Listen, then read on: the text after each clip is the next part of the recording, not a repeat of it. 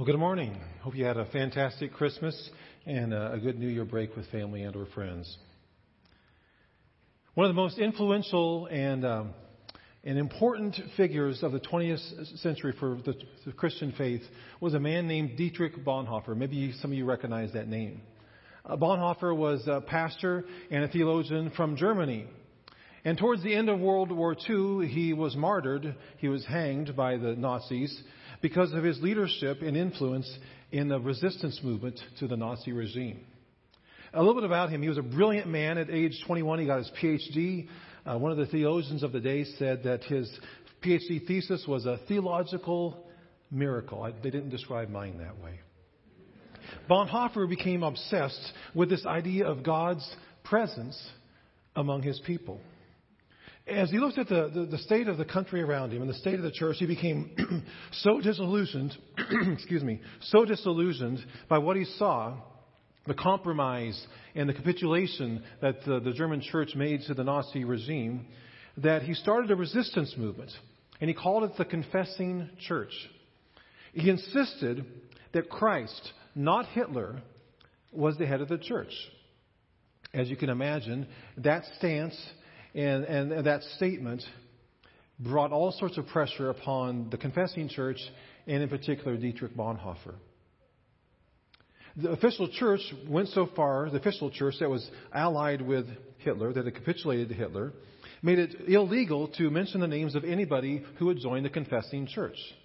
They went so far as to shut down the giving, any giving at all, and eventually ended their services.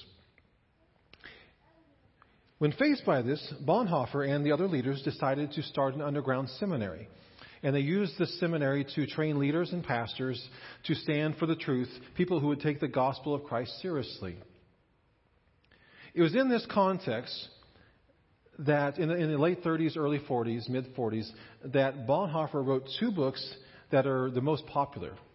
One of them is called The Cost of Discipleship. It's a great book about what it means to be a disciple of Jesus Christ, what it's going to cost us. The other one's called Life Together. It's about Christian community and the call we have and what the nature and quality of our life together is to look like. Now, because of his stance, a few of his friends thought he was a little too hardcore. They were concerned about him. And one friend in particular came to him one night to this underground seminary and suggested that he should lighten up. In response, Bonhoeffer took his friend onto a boat, and they rowed across the river, and they climbed to the top of a hill. And they got to the top of the hill, and they saw these Nazi fighter planes landing and taking off over and over and over, and hundreds of Nazi soldiers practicing doing drills and getting ready for war. And Bonhoeffer looked at this, and he told his friend that this new generation of Germans who were in training, their disciplines were being formed for a kingdom of hardness and cruelty. And then he went on to say that it would be important and necessary and needed for Christians to be more disciplined, more focused, and have a way of life and a worldview that would defeat the Nazis. As one preacher and writer puts it, describing this scene as he reflects back upon this scene, he said there's this incredible contrast when you look at it. Bonhoeffer on top of this hill, looking at these fighter planes and the war machine of the Nazis, pointing at that group, and then pointing to his little ragged group of seminary students, 50 or 60 of them in total, and saying that we, these 50 or 60 people plus the Confessing Church, must be stronger than the discipline and the focus of the Nazis. As we know history, the Third Reich eventually fell, and the church remains strong. So the question for us today is, how can we remain strong, be found faithful in the end?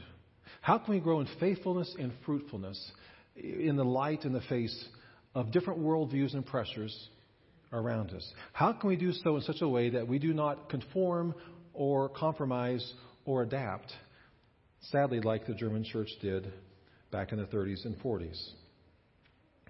That's the same question that they faced, that we face, that every Christian church faces. It's the same question that the small group of Christians about 2,000 years ago faced in a city called Philippi.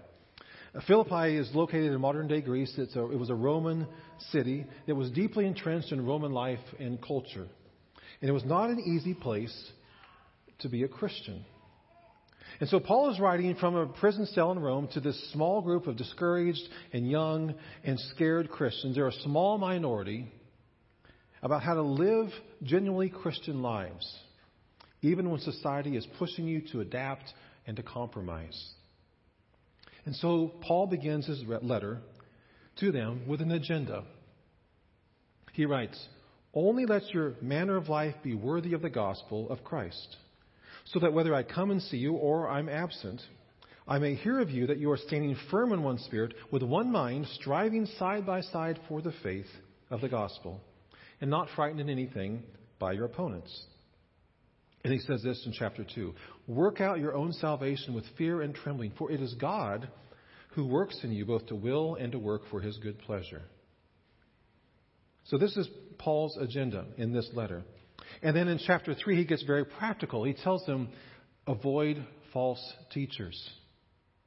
Something which continues to be relevant today, doesn't it? And then in chapter 4, he describes what should be the normal or the normative Christian life. He says there are 3 practices, 3 core habits that is essential for any follower of Jesus Christ if we want to be found faithful, if we want to stand firm. So let's start with verse 1. "Therefore, my brothers and sisters, whom I love and long for, my joy and crown, stand firm thus in the Lord, my beloved." So there's the command. Stand firm, hold your ground, maintain your position. In the face of mounting pressure all around you, in the face of worldviews that are contrary to the gospel, stand firm in your faith. And there are 3 core practices, 3 core habits that he admonishes us to be a part of. The first is to live in Christian community. Live in Christian community. Now, Paul is writing this letter to a specific church with specific problems and issues. We only have one side of the conversation. But we can figure out some of the other issues by reading between the lines and looking at his arguments to figure out what the issues were. And in the part I want to talk about briefly is in verses 2 and 3, it's apparent that there is some sort of disagreement or argument between 2 women in the church. Okay? No surprise, we're human beings. We're in a church, whether it's men or women. Sometimes we're going to be in conflict. We're going to have disagreements, whether it's personalities or disagreements about ministry or how we handle a situation. There's going to be disagreements at times. And this would have been this letter would have been read to the whole church on a Sunday morning, so people would have heard and known that there's an issue between these 2 women. Now, we have no idea what the issue is, but we do know that there's some sort of issue, because listen to what Paul writes. "I entreat Euodia and I entreat Syntyche to agree in the Lord. Yes, I ask you also, true companion," we don't know who that is, "help these women who have labored side by side with me in the gospel, together with Clement and the rest of my fellow workers whose names are in the book of life." Now, I'm sure if we were looking for reasons not to get along with somebody else in the church, we could probably find a reason. If you look long enough. I mean, we're different people, different backgrounds, different experience, different expectations. But Paul tells these 2 women, and he tells us, agree in the Lord. Be united. They have disagreements over something, but they have something even bigger that they can agree upon. He tells them to think in the same way in the Lord. We've got to pursue the same mind in Christ, to stand against anything that will pull us away from genuine Christian fellowship, because we need each other to grow. One of the issues that I see and I've read about and talked to other pastors about is the idea of individualism. This idea that I've got a personal relationship with Christ. Yes, you do. That means I don't need other people in my life, speaking into my life, encouraging me, holding me accountable. But the Bible clearly lays it out that we are to be in relationship with each other. We need each other to grow stronger in the faith of Jesus Christ. I mentioned Bonhoeffer, and this is what he has to say in his book, Life Together. If you scorn the fellowship of the brethren, you reject the call of Jesus Christ, and thus your solitude can only be hurtful to you. We need the church. We need to live in Christian community. That's not all. Another core habit Paul commends to us is prayer. Well, we're all supposed to pray. We know we're supposed to pray, right? Listen to what he says. Rejoice in the Lord always. Again, I will say, rejoice. Let your reasonableness be known to everyone. The Lord is at hand. Do not be anxious about anything, but in everything by prayer and petition, with thanksgiving, let your requests be made known to God. And the peace of God, which surpasses all understanding, will guard your hearts and your minds in Christ Jesus. Now, sometimes we can tend to think about prayer as something we should do, an obligation. Some people really have a gift of prayer, but for a lot of us, you have to work at it, right? It's sort of like flossing your teeth or eating broccoli, But Paul sees prayer as something we must do. It's a privilege. It's a conduit, a way of relating to God. It's not just a spiritual discipline. It's a necessity. And if you read verses 4 through 7, look at them again, you'll see that there are some pretty unusual qualities that Paul wants to see exhibited in the life of his people. Joy and reasonableness, a non-anxiousness, and a peace that cannot be explained by circumstances. Have you ever met somebody who is joyful and reasonable, who's non-anxious and who's peaceful even when their life is hard? I have. But we can only live this way if we're prayerful, if we're connected with God. Paul in other letters says we are to pray without ceasing, have a constant line of communication with God through prayer, through thought, through reflection as we go through our lives, as we go through our days.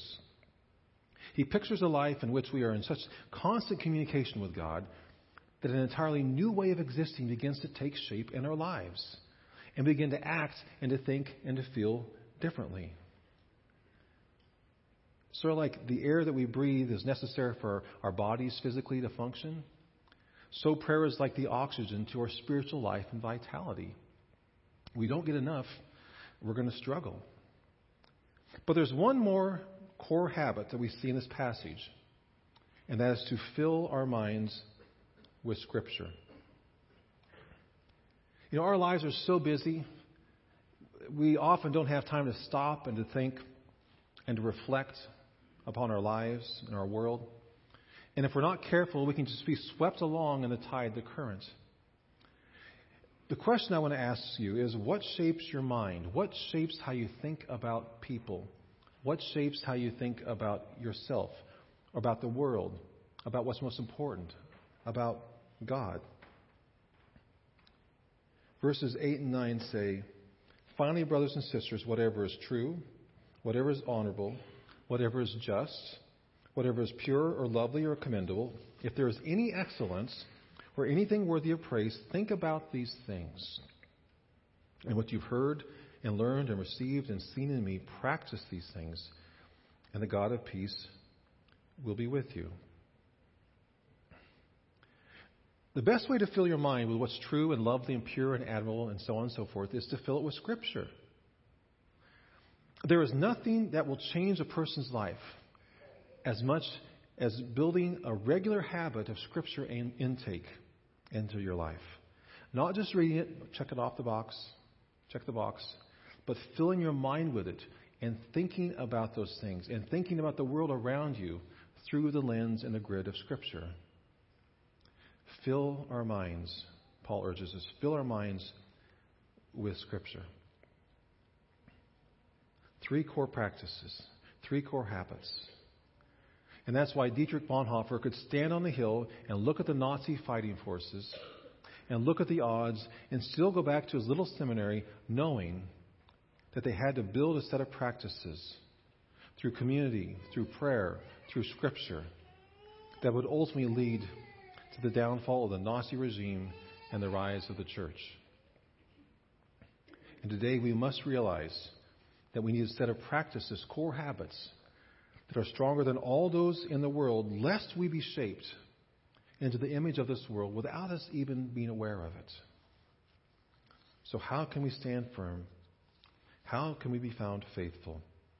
By living in Christian community, by consistent, faithful prayer, and by consistently filling our minds with Scripture. As we look to 2019, I urge you and I challenge you, whether that's not a part of your life yet, I encourage you to do so. You'll see a difference in your life.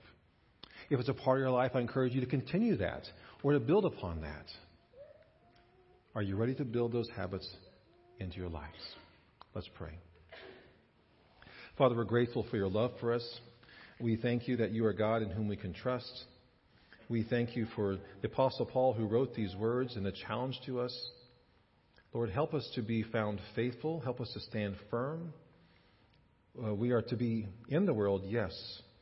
We are to be in relationship with people. We are to be light and salt.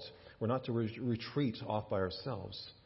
We're to be in the world, but we are not to be of the world. So help us, Lord, to know how to do that, to stand firm in the midst of a current that's pulling the other direction, to stand firm for you, Lord, to be found faithful, to be consistently people who love you and serve you, people of prayer, people of your word, and people who do life with each other through Christ our Lord. Amen.